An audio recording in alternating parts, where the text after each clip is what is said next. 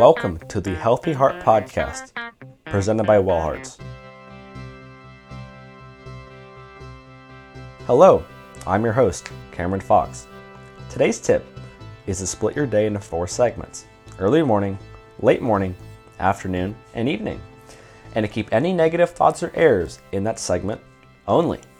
Too many of us count our day as ruined from something that happened early in the morning. This could be missing your alarm or forgetting an important event.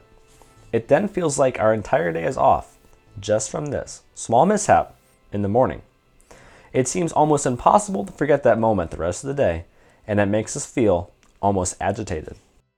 The solution: split your day into 4 segments: early morning, late morning, afternoon, and evening, and focus on being the best person you can be in that section only.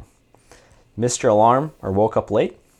Just focus on performing the best you can in the remaining 3 sections. Until our next episode, this is Cameron. Thanks for listening, and get after it.